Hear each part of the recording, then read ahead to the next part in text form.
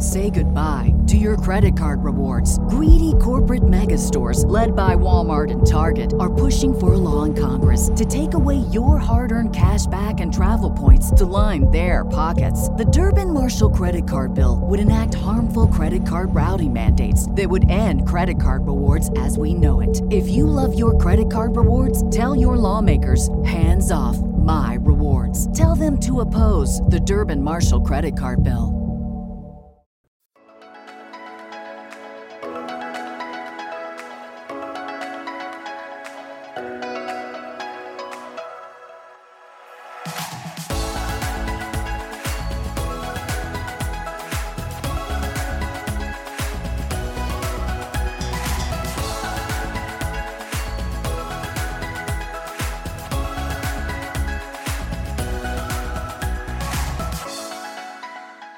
Everyone, welcome to our podcast. I'm Daphne.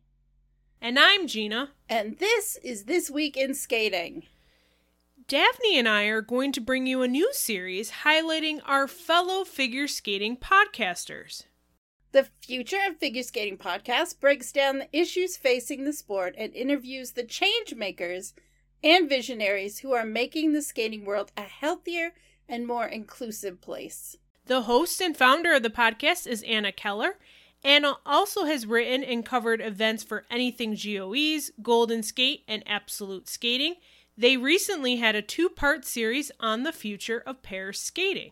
So we want to welcome Anna to This Week in Skating. Welcome, Anna. Hi, Anna. Hi, thanks for having me. We wanted to do this series, I think, as Gina said, we just kind of want to highlight some of the other people that are doing podcasting. But in addition to podcasting, you also are involved in the media piece of it, like going to events. So we thought this would be a great time to, have you on the episode and just talk about how you got into this and kind of what your vision is for your podcast and so much more. We'll see where the conversation takes us. But first, let's start with, how did you become a fan of skating? So I was a skater as a kid. I was of the generation that Michelle Kwan was on TV when I was growing up, and I was, spinning around my living room wanting to be just like her. I skated recreationally and was told from the start that I was too tall to be a skater. So that had a lot of formative things and still probably influences some of how I think about inclusivity in skating these days. But I skated a couple of times a week through my being a teenager, finished high school, stopped skating, basically didn't think about it for about 10 years. And then for a whole bunch of sort of coincidences, ended up falling in love with it, both skating myself and becoming a fan in 2016, 2017 season. I think I work in politics as my day job, and I felt like I needed an escape. And so skating became that, though, as I'm sure we'll talk about, the politics of skating has ended up becoming a big part of what I end up focusing on these days. So it all kind of comes back full circle. But I am still catching up on what happened during the 10 years I wasn't paying attention, but it has been really since then, and then especially in the last couple of years, a really big passion and bringing a lot of fun and great people into my life. That's one thing I have to say about the figure skating community, especially from the media perspective, is there are so many cool people that I feel I've gotten to meet through doing this. And I love it. It sort of your story feels like sort of my story a little bit too, because I skated recreationally as a kid, teenager, and then was like, a fan that followed the sport, but was looking to really use my media background because I worked at the time that I got started with Figure Skaters Online, I was working for a TV station. So I was like, okay, how can I get involved more and use my media into something that I really enjoy? And then, that was 10 years ago, and then got really involved in the sport more than just being like a fan. And, as Daphne said, you meet the best people. I've met so many great people. I didn't know Daphne prior to, getting into skating. And I found that when I was growing up, the only person I had to talk skating with was my mom.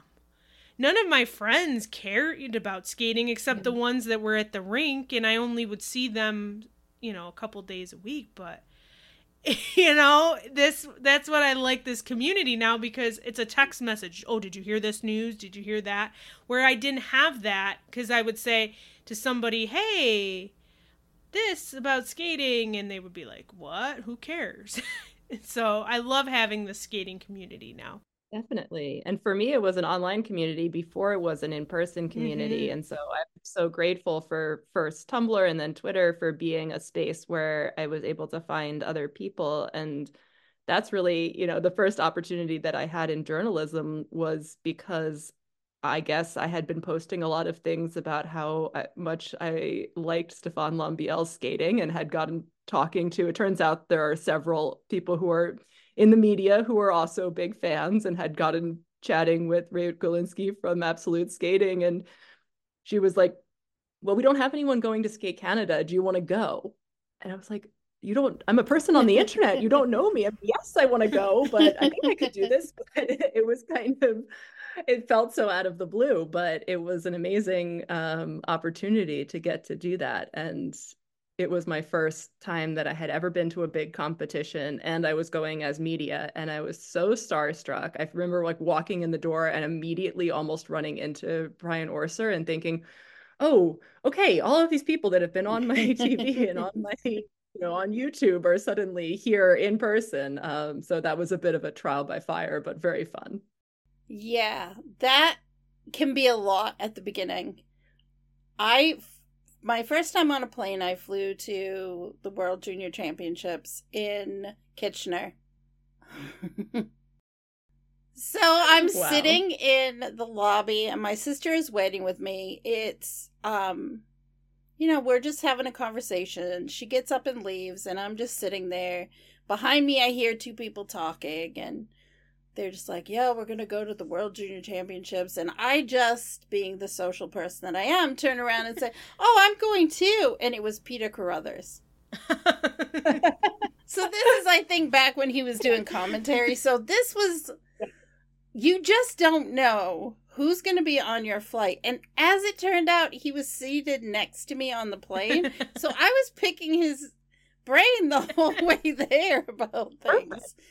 Because that was my first flight, my first media credential, for an international event. It was a really big deal. It is. And I think having to get over that feeling of being starstruck very quickly, because I think what I realized from that first competition, just hearing people chatting backstage and seeing how the skaters were with each other, it immediately was like, oh, okay, these are just real people. They're everyone knows each other. This is such a tiny world. And I think seeing all of that very much made it much less scary and much less intimidating. And I realized that so much of the skills that I had learned from doing lobbying, actually, because that's what I had been doing a lot of, was going into my state legislature and sort of standing in the halls and looking for the legislator I wanted to talk to, and then trying to, without looking too much like I was being a creepy stalker, jump out and be like, hi, can I talk to you? And I realized that skill was very similar to the, especially in a competition that doesn't have a formal structure for requesting interviews. A lot of it is just sort of lurking and trying to think, do they look busy right now? Could I go interrupt that person? Should I, I don't, and figuring all of that out. So having to get over that social anxiety and nervousness very quickly if I wanted to actually do anything. And all it takes, I think, is that first time when you first start that baby step where you're going to go talk to someone. Once you get through that, you feel good and you realize, I can do this. I can. But it takes a little bit of time. I feel like you build up the courage to do it. And it's not easy. I remember being very intimidated the first time I went into a media room because I just didn't know if I belonged there. And I look around now and realize that a lot of those people that were in that media room the first time I went in are no longer in the sport. And I started realizing, I think it was at Nationals, I think I said to Gina or Anne, I said, we've become those people.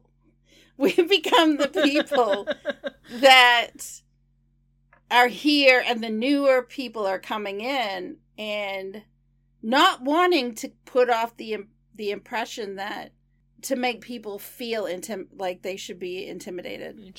Right. Like, it doesn't have to be that way. Definitely more intimidated by the other journalists, especially by the photographers with their seriousness and their putting your card down on the media table to reserve your spot. And I just was so afraid I was going to be, in the wrong place or mess something up for someone. And it is funny thinking about now that how familiar so many of those people are, that some people I know well, other people just sort of as a face or somebody to say hello to, but exactly the people that seemed intimidating at first, now I realize, Yeah. I've become one of them. Yeah. Exactly. I think there is a time that a transition happens and you're just kind of like, oh, I guess I'm that person.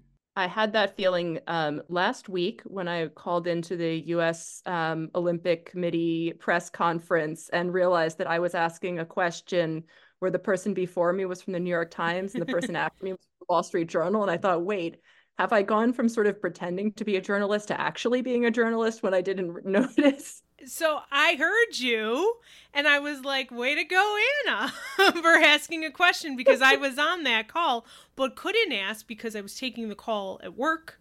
So I could not ask a question at the point, but I was glad to hear that it wasn't just, the big time outlets, that the skating journalists were in there asking the questions too, not just the Wall Street Journal, USA Today. Yes, some of them do cover our sport all the time, they're there, but most of them are the every 4 years. So it was nice to a very big call that skating journalists were on that call, the ones who are covering every competition, whether it's the Olympics or a little international in Estonia.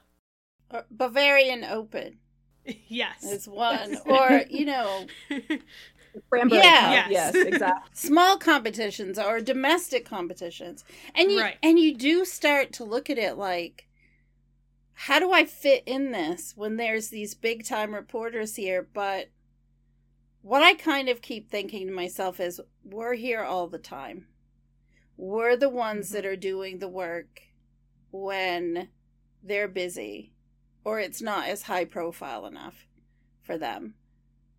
And so, and so that makes me feel more responsible for the day to day and week to week versus the once every 4 years.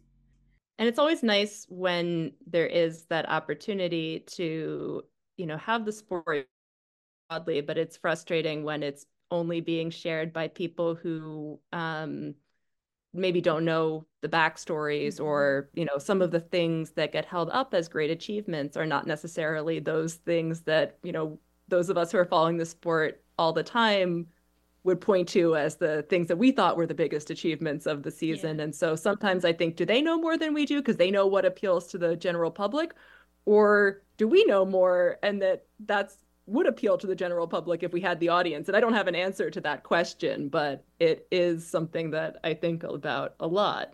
Yeah, it's hard to think about how to build an audience in a sport that is so niche.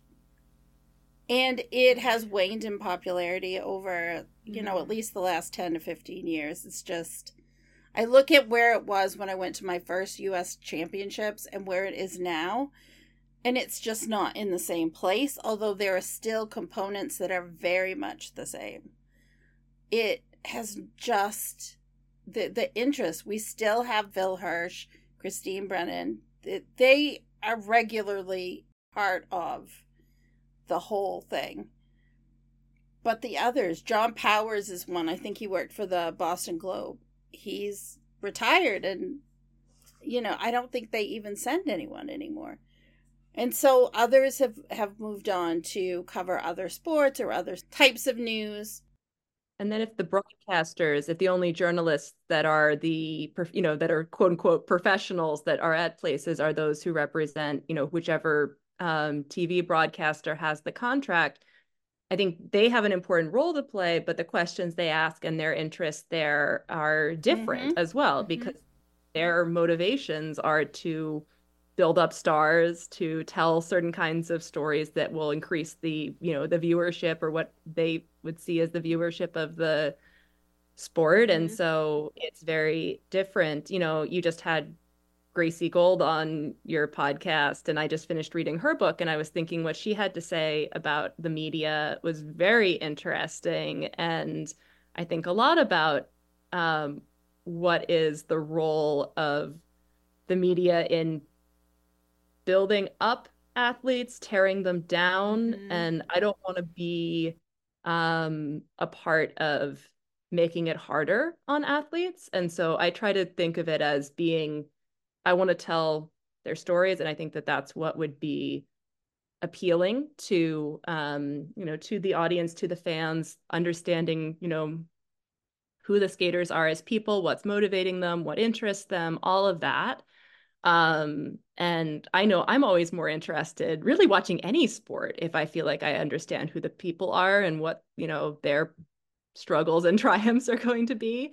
So that's the part that I am the most interested in when I go to competitions. And then I want to save my sort of hard probing questions for the institutions, and to be much more critical when it comes to some of the systems and the power structures in the sport. But I don't want to be hard on the athletes in a sport that's already hard enough on them. Yeah, we did have Gracie on the podcast, and we read the book, both of us, over 4 days. I'm glad. Well, I didn't take the 4 days. I wish I had gone a little slower, because some of it was really hard to digest. And not because it wasn't written well, but because the content and the subject matter was incredibly troubling. And Gracie said some really interesting things when we had her on, and we're hoping to have her come back, because we just scratched the surface. The time just went so fast and it was over. It's like, oh my gosh, but we there's all this that we want to know. Right. So we're hoping to get her to come back on and talk with us. But some of the things she said about media I thought were pretty interesting, such as skaters really want to be asked more than, what did you think of your performance? They really want questions that show that the journalist took a little bit of time to research who they were going to be talking to.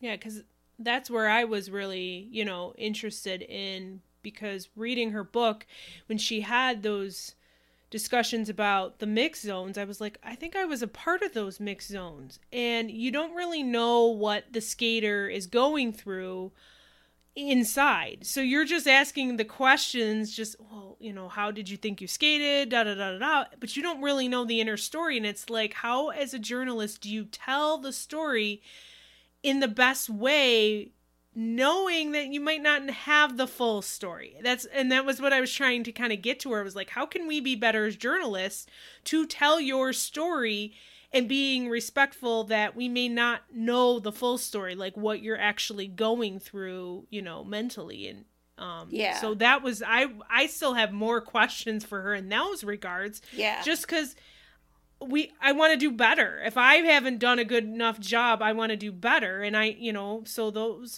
that's where it's hard as a journalist, because you are telling their stories, but you only are going to get the story they're going to give you, in a sense. Yeah. I also... It's really challenging in those moments. Yeah. And especially if a skater's, just had a rough performance, try to, you want to say something encouraging. And it's interesting to think, for some skaters, that might just feel totally wrong. They don't want to hear Mm-hmm. anything positive in that moment. For somebody else, it could be really nice to know that somebody still found something good to watch in their program. And that's going to be so much dependent on the person. I mean, over time, as you get to know people, you might have a sense of like who's always going to have like a million analytical things to say right after their skate, no matter who, how they skated, versus who's going to be, if they had a bad skate, they just really just want you to let them go. Yep. Yeah. Over Yep. time, you get to learn that. But I think it's also something that I feel like it would be nice if we could all kind of give each other the space to be able to say, if the skater would say, can I do, sometimes I do, like, can I go take my skates off and take 5 minutes and then come back? And some skaters have done that and come back and then been in a better place to answer the question. And if we can all, give each other that space, then that's nice. It just always work out. Yeah. I think being conscientious about it, like listening and, getting to know the skater and paying attention. You may learn over time, okay, he or she, they need a couple minutes and then they'll come talk to you. Understanding that. Because you'll probably end up with much better sound bites because they're going to be in the frame of mind that they need to be in. I don't think that we need to have shock value with microphones in athletes' faces immediately. What did you think of that? That's kind of old school maybe, but I don't think that's how it needs to be. I think it can be better. I think we can be better. And I do think that skating media as a whole is evolving still, especially with online media, which has really been a thing over the last, at least since 2006. And I started my site even before that. But I feel like we've been almost 20 years of online media, and sometimes we're still grappling or scratching to get some of the respect that the print media, the longtime, newspaper media has had. And that's not anything against what they have put together and been able to produce. It just would be great if we knew what we need to do in order to, I don't think that I'm going to have magical photos on the level of Matt Stockman, who shoots for Getty. But I'd like to know, what do I need to do? Or what do my journalists need to do to be recognized? Because I feel like some of the best stories that we've been getting have been coming from online media outlets. Yeah, and that's something I've been so grateful for in the various times when I've had editors that I've had to say, what about me interviewing this person? That's almost always been a chore. And now I mostly work with anything GOEs, and we're all collaborative. And so I get to make those choices. But often the people that I want to interview are not necessarily the ones that won the competition. I want to interview the people I think would be interesting to talk to. And so I always appreciate that, because then I think it's more interesting for everybody. But I'm very grateful for that flexibility that comes with not needing to satisfy ultimately anyone but myself or our team.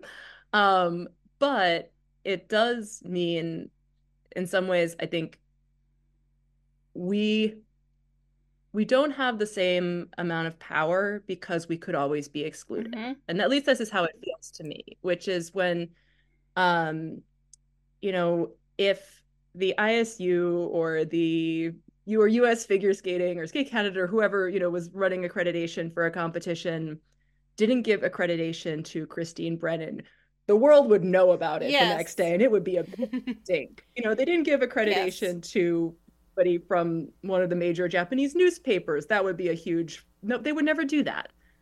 And while, has it happened that someone hasn't gotten accreditation from a online source because they weren't liked or they didn't play by the rules? I don't know. Maybe that's happened, but we live in that fear that because the power lies with the sports organization that is giving us the accreditation, and it is treated as a favor. If we have space, maybe there'll be room for some online publications, is very much how it's framed. I don't, I'm not saying anything against, the comms people from any of these organizations. I think they're actually have all been super pleasant to work with. Everyone tries really hard to get us what we need. And I don't feel that level of like discrimination or something when it comes to asking questions in a press conference or how we're treated in that way. But there's something that's more subtle about it, which does mean that if there are restrictions put up about, you can't ask these kind of questions to this person. Well, what are we going to do? Go against that and risk that federation doesn't give you access to their athletes anymore? There's a power dynamic there that that the traditional journalists don't have to deal with. And so it's something that I'm very grateful for the few that we have that are still in the sport and paying attention and following, because they can be aggressive and ask hard questions in a way that is much more difficult. And I have always said that I didn't want to be so tied to having access to competitions that it would stop me from saying something that I, really believed in. This is not my professional job. I do have more freedom in that way, but I do feel that that push and pull because you want access. And I think that it's that same, don't cut me off from this small world. It keeps a lot of us quiet in a lot of ways. And I think it's the same thing for athletes and for judges and for everyone in this sport, that there is this sense that everything depends on your ability to, play in this small world. And there are only a few decision makers when it comes to that. So that may sound dramatic, No, but it's that's totally true. No. I've tried to think about it. This is the dynamic that I feel like we do run up against. It's like chess. Yeah. Sometimes I feel like it's chess. Yeah. Yeah. I think in some ways it has, yes, this is a story about like the two types of media that get to play in this space and why it is that the major, print media and those who follow a certain kind of code of journalistic ethics, I guess, are mostly in this space, and it definitely changes the playing space. But I think it's also connected to a lot of the power dynamics that go across the whole sport. And one of the things that I find really interesting, and this is something I think more and more as I talk to people on my podcast and I try to have conversations about why things are the way they are and what would it take to change them, is just how powerless so many people feel, including people who I think probably have more power than they think they do, especially if they would speak up together. But there is this real sense of, oh, there's the powers that be, and don't mess, don't push too hard, don't mess with them. And that applies not only to journalists, but to a lot of people in the sport. Yeah. I think that when Gracie was talking about meeting with Tracy Merrick, who's the new CEO of U.S. Figure Skating, I felt a little bit of hope after hearing that, because I just don't remember that ever happening before. Not like that. But Gracie was very, open about it. She met with her for a couple of hours, and Tracy took notes. And I saw her at Nationals. Tracy, she was around the whole time. The whole weekend. It was incredible to see her just interacting with people. And that is, I have to think that maybe she is trying to understand how the sport works, and maybe how to, if not fix it, kind of recharge it or restart it to be something better. We all have a part to play. Like, media has its part to play. I'm just hoping that everyone who has a part to play within the system can do it in a way that is the most positive for the athletes. And the same thing goes for, I think, how we talk about, whether it's U.S. figure skating or the ISU or any of these structures, which these are big, complex organizations. They're very hard to change. The person who is the CEO in name has a million stakeholders that they have to keep happy. Like all of these things are hard. And so within these big institutions, there are both like people who are doing great work and trying really hard to change things and people who are like the absolute worst and a lot of people in the middle and a lot of structures and all of these things. And so it's complex. And that doesn't mean that we don't keep pushing for the absolute best out of it, but sometimes I get frustrated. I mean, I'm going to say sometimes I get frustrated with Twitter. Of course you get frustrated with Twitter. As someone who tends to see myself usually in the role of the, advocate pushing from the outside, and I do feel that way in this space, I also recognize that just saying, the ISU sucks, it's evil, it's terrible, that's not necessarily going to help us unless we have a sense of, well, why and who's trying to make change and in what ways and what ideas are being proposed and what things have been tried before and why not, why they didn't work or why they did. And so all of those things. And so I could both believe that Tracy could have been really seriously taking on Gracie's feedback and be really trying to listen and learn from it. And I can hold that at the same time as I can think about Ashley Wagner talking about her deep frustration and having felt like she shared a lot of feedback and then it going nowhere and then feeling cut out of that system. And so these things can both be true. Yes. And so I just yes, let's try not to demonize anybody, but keep trying to hold them accountable to higher standards. I think that Gracie's book has come out at a time where it's definitely been polarizing to anyone who has read it.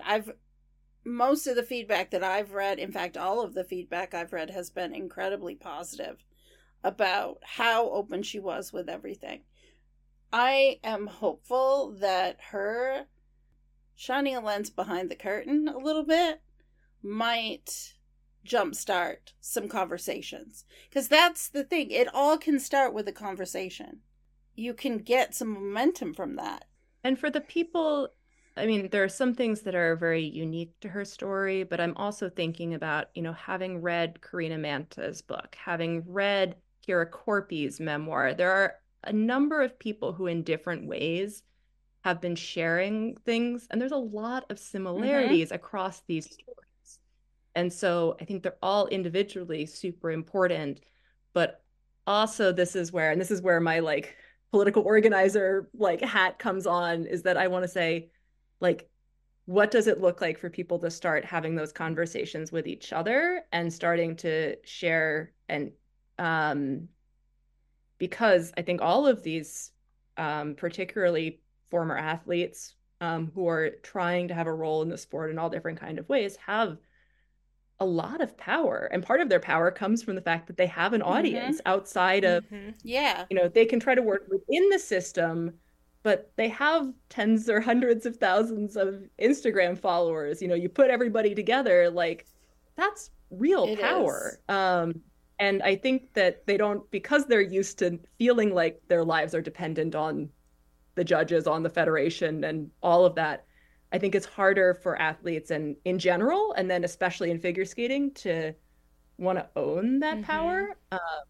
But I think there's more there, especially if people were, going to stand up and support each other in it. And that's, I do see that happening more and more. Yeah, definitely. Especially, I think, over the last couple of years, I think there has been more visible support for things. And then there's also been the lack of visible support for certain things, because the sport has gone through a lot since, I would say, 2016, 2017. There have just, we've had our share of scandals since then. And even before that, things were happening and just not talked about. And so finally, it's becoming common now for this information to come out, and it's very difficult to hear or see that someone you thought you knew might not be the person you thought they were. I mean, all of this, I was thinking of the first people that I ever interviewed were Vanessa James and Morgan Mm-hmm. Cypre. So, like I think about that. I think, and this is, I mean, also this is why I thought probably the most controversial, but in some ways I think the most important part of Gracie's book was talking about John Coughlin and Yes. talking about the awkwardness and the difficulty of really caring about someone and then thinking, well, maybe there's this other side of this person, and just all of the different sides that she had to say about that situation and about him. And Yeah. I think it's, and not everyone's going to be happy with what she had to say, but I think No. in thing with like the really hard, complex truth, that's so important because it opens up space for other people to say, yeah, this isn't just a black and white situation. I'm Right. also having complicated feelings. And then when people start to process through those feelings, Yeah. then it lets them Yeah. move forward. And I think a lot of times we get stuck in a bucket and we can't get out because we're stuck in, well, this is the way it is, or this is the way it's always been. And I think sometimes you have to think outside the box. You have to think Right. outside the bucket. You have to find a way to move forward. And I think that I agree with you. Gracie's chapter on John Coughlin, you could tell or feel the honesty and the candidness and the conflict, like how conflicted she was about what she was thinking and how she was feeling. And I appreciated that chapter because I think when you're close, like as I said earlier, when you're close to someone and you've never seen a side to them that is what's been described, Right. you're so conflicted and you're so confused and you just don't know how to process it because you Right. can't reconcile it. And Yeah. so I appreciated so much that she included that chapter in the book. Yeah. Well, and because I'm always so solution oriented in how I think about things, I wanted, like, I thought she had some great ideas about what might make things better, but I'm like, oh, I want to have that. So maybe I will have that conversation with her at some point. Yeah. But that's there's so many of those things. Like, and yet we have to sit with the hard Mhm. things before we can figure out how to fix Right. Yeah. them. And there's a big part of me that's like, oh, interesting. So I wonder how, like, if this had been different, what would have been? And I think a lot of what makes it not just you know, a manifesto, but her story and being so personal is the doubt of like how much of this is skating and how much of it is, her family and how much of it is her. Like all of that is so true and human and we never really know.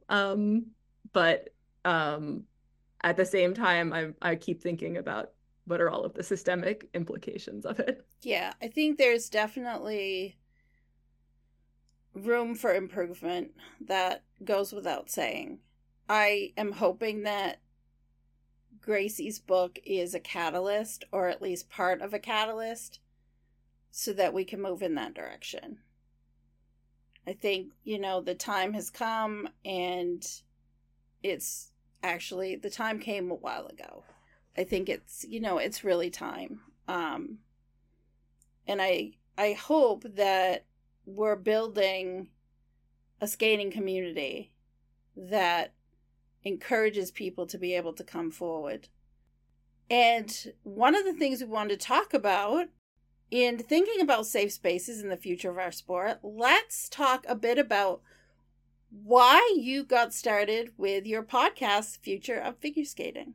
So the idea for the podcast came after I had done an interview with Ashley Wagner for Absolute Skating. I had gone to her skate and sculpt class and had really enjoyed it and just so appreciated what she was talking about and how she had been covering the Valieva case while she was on TV during the Olympics. And I was just like, this is somebody who's doing really interesting things.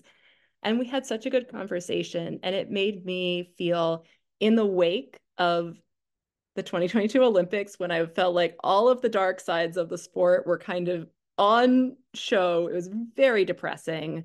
It was really encouraging to see, okay, here is someone who is talking about all of the dark sides and is trying to find a way forward. And I enjoyed that conversation so much that it made me think, who else is out there having doing that work. And I was running into more and more people, some in the work I was doing as a journalist, but also because I'm an adult skater and I'm in a gender nonconforming pair team. And I was meeting people through that who were doing really interesting work in Canada around gender inclusion. I just like started thinking, oh, wow, there are a lot of people out there. And it's true, because the more and more that I start looking, the more people I find who are doing good and interesting things. And so I had the idea that I wanted to have long form conversations that didn't really fit within the mold exactly of what you can do at a competition, you know, talking to, and I do talk to some currently competitive skaters, but fewer probably than I talk to other people in the sport.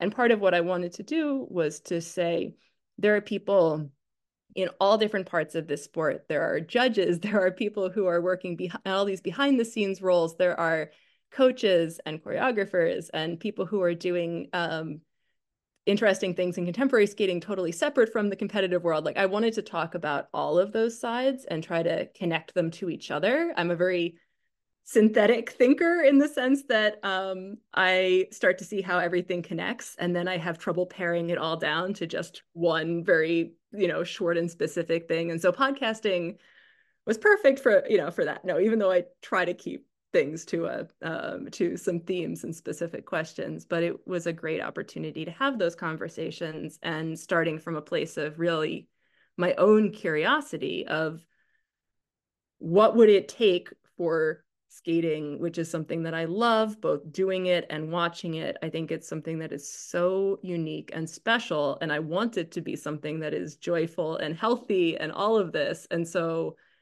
believing that that's possible, but also believing that there are so many ingrained things that are fighting against that right now, how do we get there? And so that's been the big question that's been underlying the podcast. I've been trying to have as much diversity of guests as I can.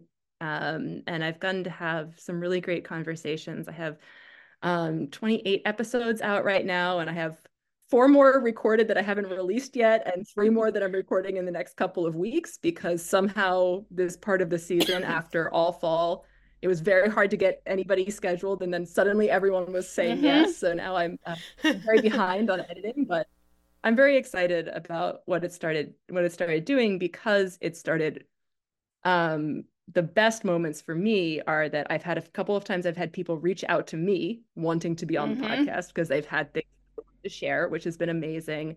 And that I've had people reference, I listened to this episode and I thought, oh, what this person was talking about was so interesting and connected to what I was doing. And that's what I wanted to do. I wanted to create connections and make people believe that change is possible, because they're not the only person who may be, you know, in their rink or in their club or in their federation or whatever, you know, who is thinking these ways or fighting their own fight, that they're part of a community. And we don't all have to agree about what the solutions are, but that there are a lot of people out there who are thinking and trying things. Yeah. And I think the people you've had on your podcast are all trying to move the sport forward in different ways. So you've had, like, you know, with the whole gender inclusion, that was, you know, there's skaters who are working towards that. And then, you know, Diversify Ice with, you know, are doing, you know, things for minorities. So you've had a wide range of guests all trying to move the sport forward, but in very different ways, is what I found by listening to some of your episodes. It's just, there are a lot of people out there, you know, past competitors, judges, just all from different areas of the sport that are trying to move skating forward in many different ways. And, you know, the most recent episode I had out was with someone who you've had on as well, Johanna Alik. And one of the things that she said that has been sticking with me was saying, you know, there's room for everybody to be pushing things, you know, if you love skating, to be finding a way to be moving it forward. And that she's found some ways, and that there are people who are doing, you know, all different kinds of roles. And some of my favorite conversations have been with people who are doing very behind the scenes things that, you know, I always try to balance people who will have recognizable names with people who I think are really interesting, but no one, you know, has ever heard of before. Because I know, you know, I can see that what gets listened to and all of that. But I try to mix it up because I think some of the most interesting conversations have been with people who are not Mm-hmm. the household names, but are have really interesting ideas or are trying really innovative things, whether that be, having ideas about how to change the rules in the judging system or thinking about different ways of teaching skating Mm-hmm. at at an introductory level and how that could change things for people. And just it's been really cool to see that diversity that is out Mm-hmm. there and that I think is increasingly out there. And again, I think there's a really interesting thing with people of all ages, but there is a really, I would say, a generation of skaters who retired in the last, 5 to 8 years, who are really coming to terms with both the trauma in a lot of ways of their skating careers and wanting to do things differently and not just replicate that if they stay in the sport. And I find that very Mm-hmm. encouraging that people are trying to, break with that past, but do it in a way that is not giving up on skating. Yeah. I think long term sustainability for this sport is really going to hinge on building connections between people and learning how to work a little bit better together than Mm-hmm. we have. I think, you know, why does it have to be a controversy or drama to draw people in to the sport? Yeah. I feel like in some cases that is what is presented out there. And I'm just thinking, why? Why does it have to be that? Why can't it be a really cool story about the first bisexual, pansexual U.S. women's champion? I mean, to me, that is a great opportunity for promotion. Amber is such a great example. Exactly. That, and that she is, such an interesting and outspoken person. Her story in skating, I think, is really interesting that part of her identity very much Mm-hmm. related. But not only that, I think about Deanna Stellato as another Mm-hmm. example of somebody that has a great story that we, can be telling. There are a lot of people in the sport who have that. And one thing, and this goes right back to that, that very first conversation that I had with Ashley, was the realization that she was describing her experience of being 27, 28 and being at the rink and having people feel like, even though she was like three-time national champion, Olympian, all of that, that people would look at her and be like, why are you here? Like, what's the point of you skating anymore? And it Mm-hmm. made me realize, I was like, yeah, that's the way I felt when I was 17 and I didn't have an axle. And people were like, why are you here? And having that realization that I could have felt the same way as her, despite wildly different, skating experiences and levels of skill, um, the way that we push people out of the sport at all levels, if they don't hit exactly these very precise benchmarks, look exactly the right way, fit in all of these specific ways, it doesn't only keep us from having, more diverse champions, but it also means like we don't have all of those people filling the ranks of recreational skaters, adult skaters, all of this that could be, growing the sport in that participatory way. But then also those people don't stay fans. Their families don't keep watching skating. They're like, I am done with this. This thing was negative for me. And so I just think, at what, yes, we have this system that is to produce the champion, with the idea that if we win medals, the sport will be popular and all of the resources will trickle down. But what would it look like to have a model of the sport that was about, growing engagement at the bases so that, resources, because you could make this be all about money if you wanted to, resources are coming up from the Mm-hmm. ground level because this is something that people want to engage with, they want to put their kids into. that it feels really positive, and that they can look up to those who are at the highest levels of it, but in a way that is that feels positive and encouraging. And so all of that, the more, like I said, I'm somebody who tends to hear how everything connects, but as I look at it, I really do think that these questions of, adult skating and recreational skating, and what does it look like to have like accessible clubs for people in different, and what does that look like in different countries, and why is skating so expensive, and why is it so, non-welcoming to people who don't fit into exactly the class or racial model of it. Those are questions I think are also so connected to these when we look at what's going on at the like upper competitive level. And so I just try to say, hopefully I'm not just saying that because, I'm an adult skater and I'd like to see that treated with more respect. But I think that it is deeply integrated with how we're also treating, young elite athletes as well. Yeah.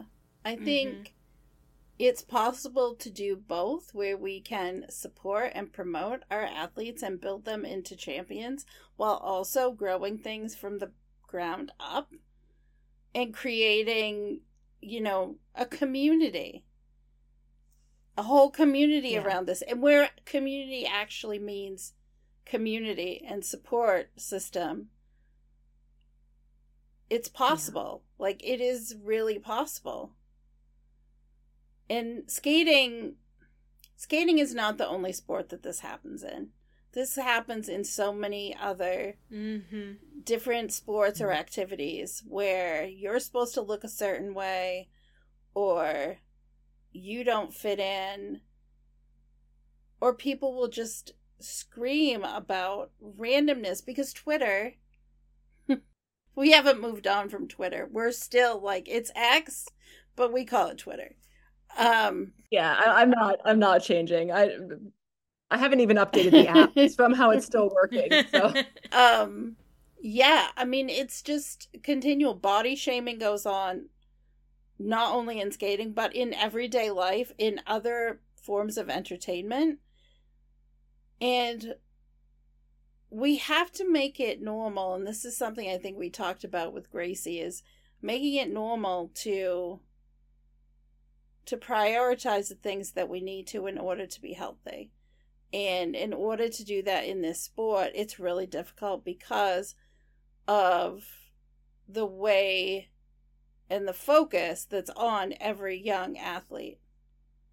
It's a lot. I would buckle under the pressure, and I'm not a child. I'm an adult. I would not be able to handle some of the stuff that I hear goes on. And having been involved in the sport for almost 25 years, I have seen and heard a lot. Although I will admit, some of what was in Gracie's book shocked me because it was even beyond what I was expecting. And so I think it's important to, to build the connections. I think similarly to you when it comes to, I do want to solve the problem. And I think building connections is usually one of the earliest building blocks to doing that. And so, I guess time will tell if Gracie's book had an impact or can be a catalyst.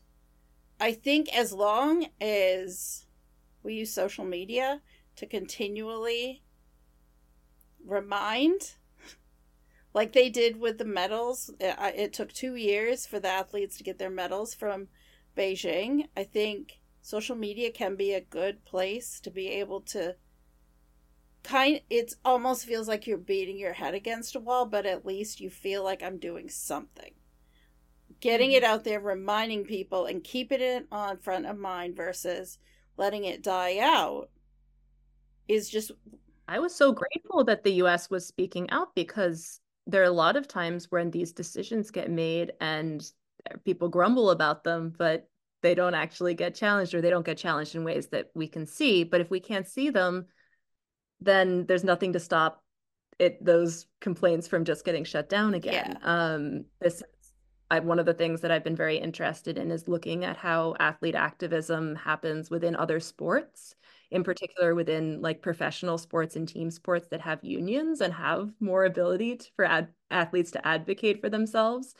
And just when you look at that, then you look at things like, the athletes commission and athlete representatives that exist within skating, and you realize that those athletes are put into such a difficult place because they don't have any power. They don't have any real representational power. They don't have the connections back to a base that can support them. It's very difficult for athletes to speak out in this space. So then we have to have, the federations have to be doing that advocacy. We have to see people who have more of that power, be doing it. And so I was glad to see, the US in that space advocating. And I hope, and it seems like they are to some degree, continuing to push to support Canada in their pushes to try to keep asking the questions of WADA about doping, about what does it look like to have accountability beyond just the athlete with the violation, because it's not enough just for the US athletes to get their medals if these systems are all still in place. And so I was a little nervous when I was first seeing let's just have our medal ceremony and let's not worry about whether the bronze will be there. I understand like why the athletes want and need it now, or as soon as possible. But I hope that, the US, which does have a lot of weight in the Olympic movement overall, even more so than within skating specifically, does continue to, throw that weight around if they can do it in service of trying to make the system better. Well, I think their marketing campaign of having the athletes stand there with empty medal boxes was incredibly effective. Whoever came up with that idea, that was incredible marketing, because you can't look at them and not feel frustration for them. Right. Those were definitely. And kudos to thinking about what Evan and Maddie have done, what Vincent has done, what Alex and Brandon have done to be spokespeople and to keep doing that advocacy. I think it's really important. And they have the backing of the Federation and the Olympic Committee to do it, which makes it easier for them. I'm very glad that they have been playing that role. Yeah, we had Vincent on our podcast, one of our earliest interviews, I think, that we did, and he had a lot to say. And he was very candid about everything, because he had he had more than just, well, this was the team event and we didn't get medals. He had his whole entire experience in Beijing that he talked about. And he was very, very candid about it. And we appreciated that, because that's what people, I feel like in podcasting, people want to hear. They want to hear things that are a little bit raw. They don't,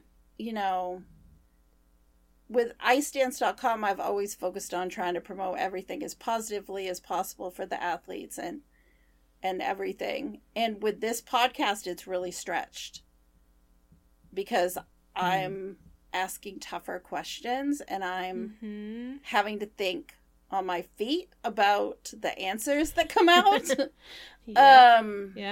It's a lot different. For sure. To do that. Well, we only have a couple more questions before we'll wrap up. One of them is, you mentioned that you are doing pairs. What has that experience been like? Yeah, so I've been learning pairs. Like I said, I'm an adult skater. I'm, not a particularly skilled one, single jumps levels of skating. I'm right there with you. But when I started back as an adult skater, one of the friends that I made through the group lesson program at my local rink her name's Erica Rand, and she's been skating for a long time. She's professor of gender studies and has written books about skating and stuff. So I had somebody immediately to talk to about skating. And She'd always wanted to try pairs.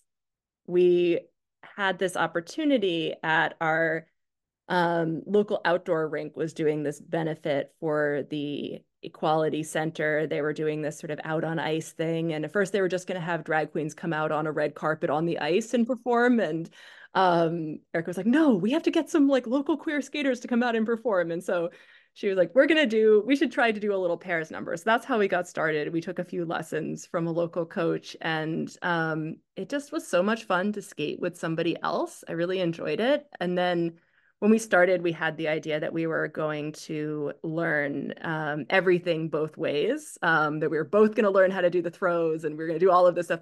We quickly realized that height difference actually does matter, and that it made a lot more sense, not with everything, but with some things. It made more sense for me to be the one, doing the throwing and the lifting because I am 5'11", and what we realized is that we actually have a very typical height difference for a pair team. In like the gap between us it matches very much onto the typical gap for a pair team. But we started learning things and we were having so much fun. And then as we were looking at it, it started to become this question of, well, could we take the adult bronze test and could we compete in pairs? And what became obvious then was that not in the US, that in the way the system is set up, still a pair is defined as a man and a woman.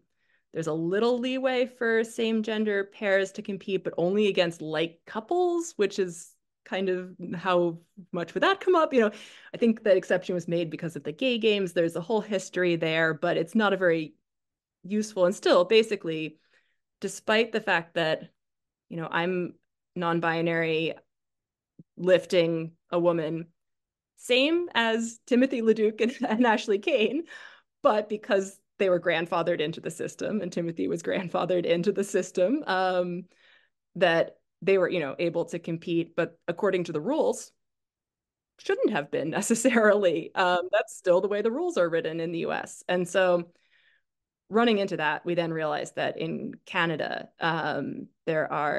they had started changing the rules at the time just for adults, and that what they're called their STAR programs, like Excel in the US is their sort of lower competitive level program.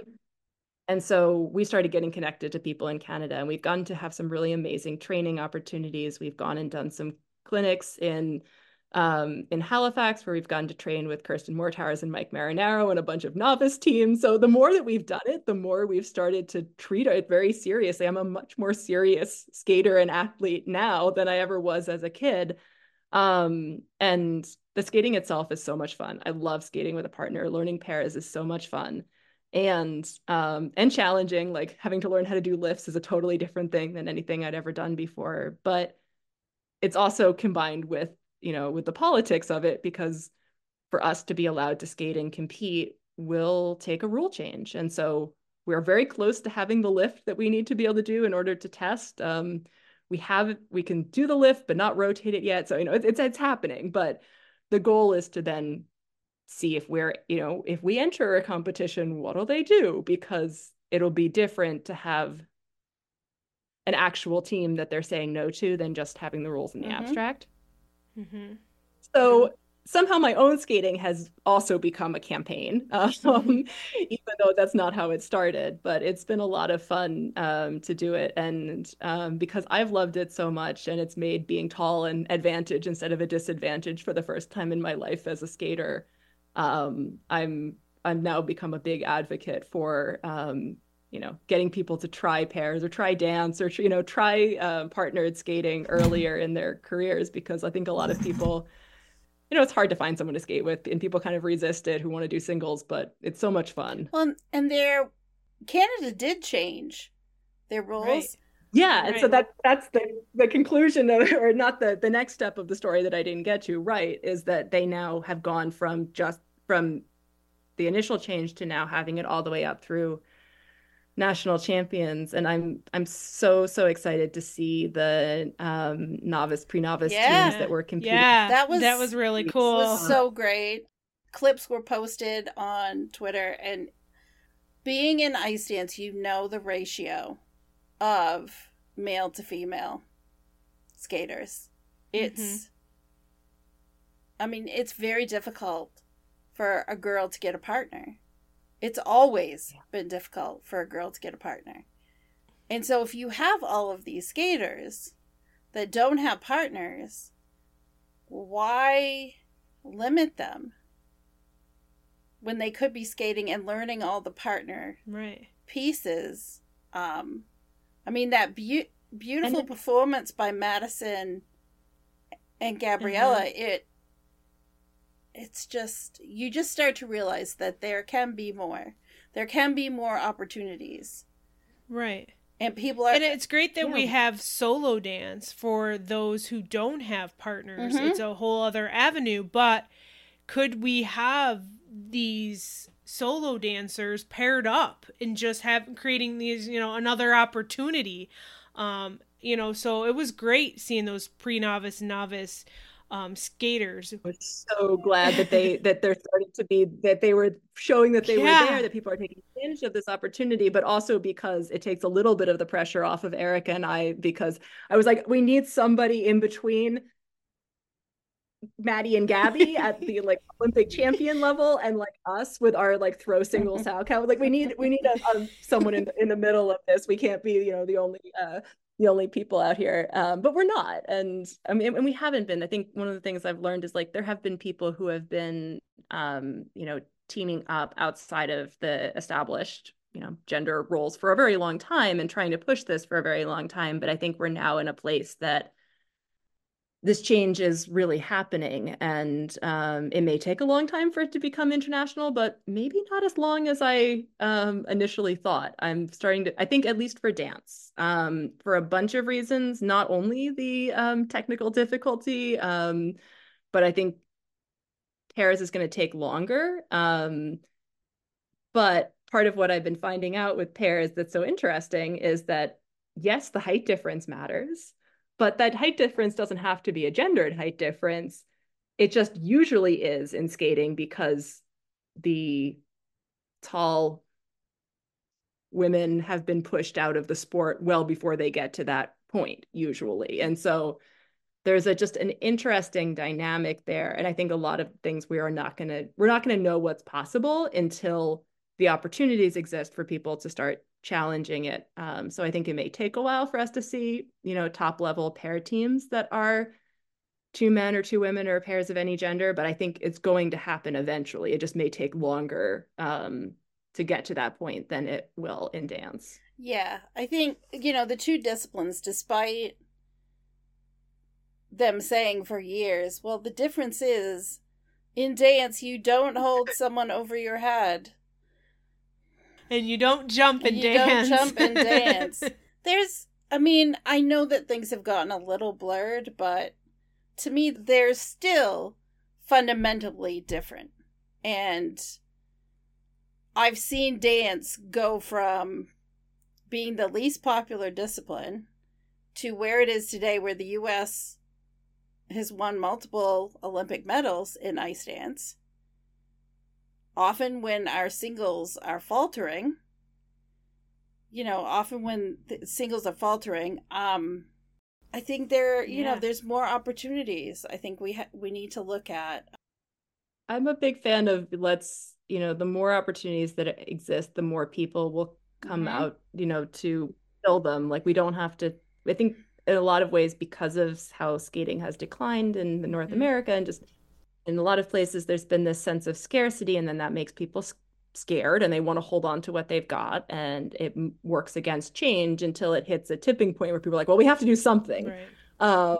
And I think we're kind of in that we have to do something place right now. But also, I do think that, yes, let's have solo dance, let's have theater on ice, let's have synchro, let's have all of these things, because they're all going to fill different niches for, different personalities, different body types, people who have different interests in the sport. And, let's have all of it person. Yeah. That may be stressful for figuring, who's going to write all those rules and run all those competitions. But I think, I'm definitely a if you build it, they'll come kind of person. And so I'm actually very optimistic about a lot of those changes with the new disciplines. And I do kind of like how I feel like skating is not only what it has been, but I like see a better future for it. That's how I feel about pairs as well, which in some ways is the least loved discipline. It's the one that, has some of the hardest, like darkest stories that comes out of it.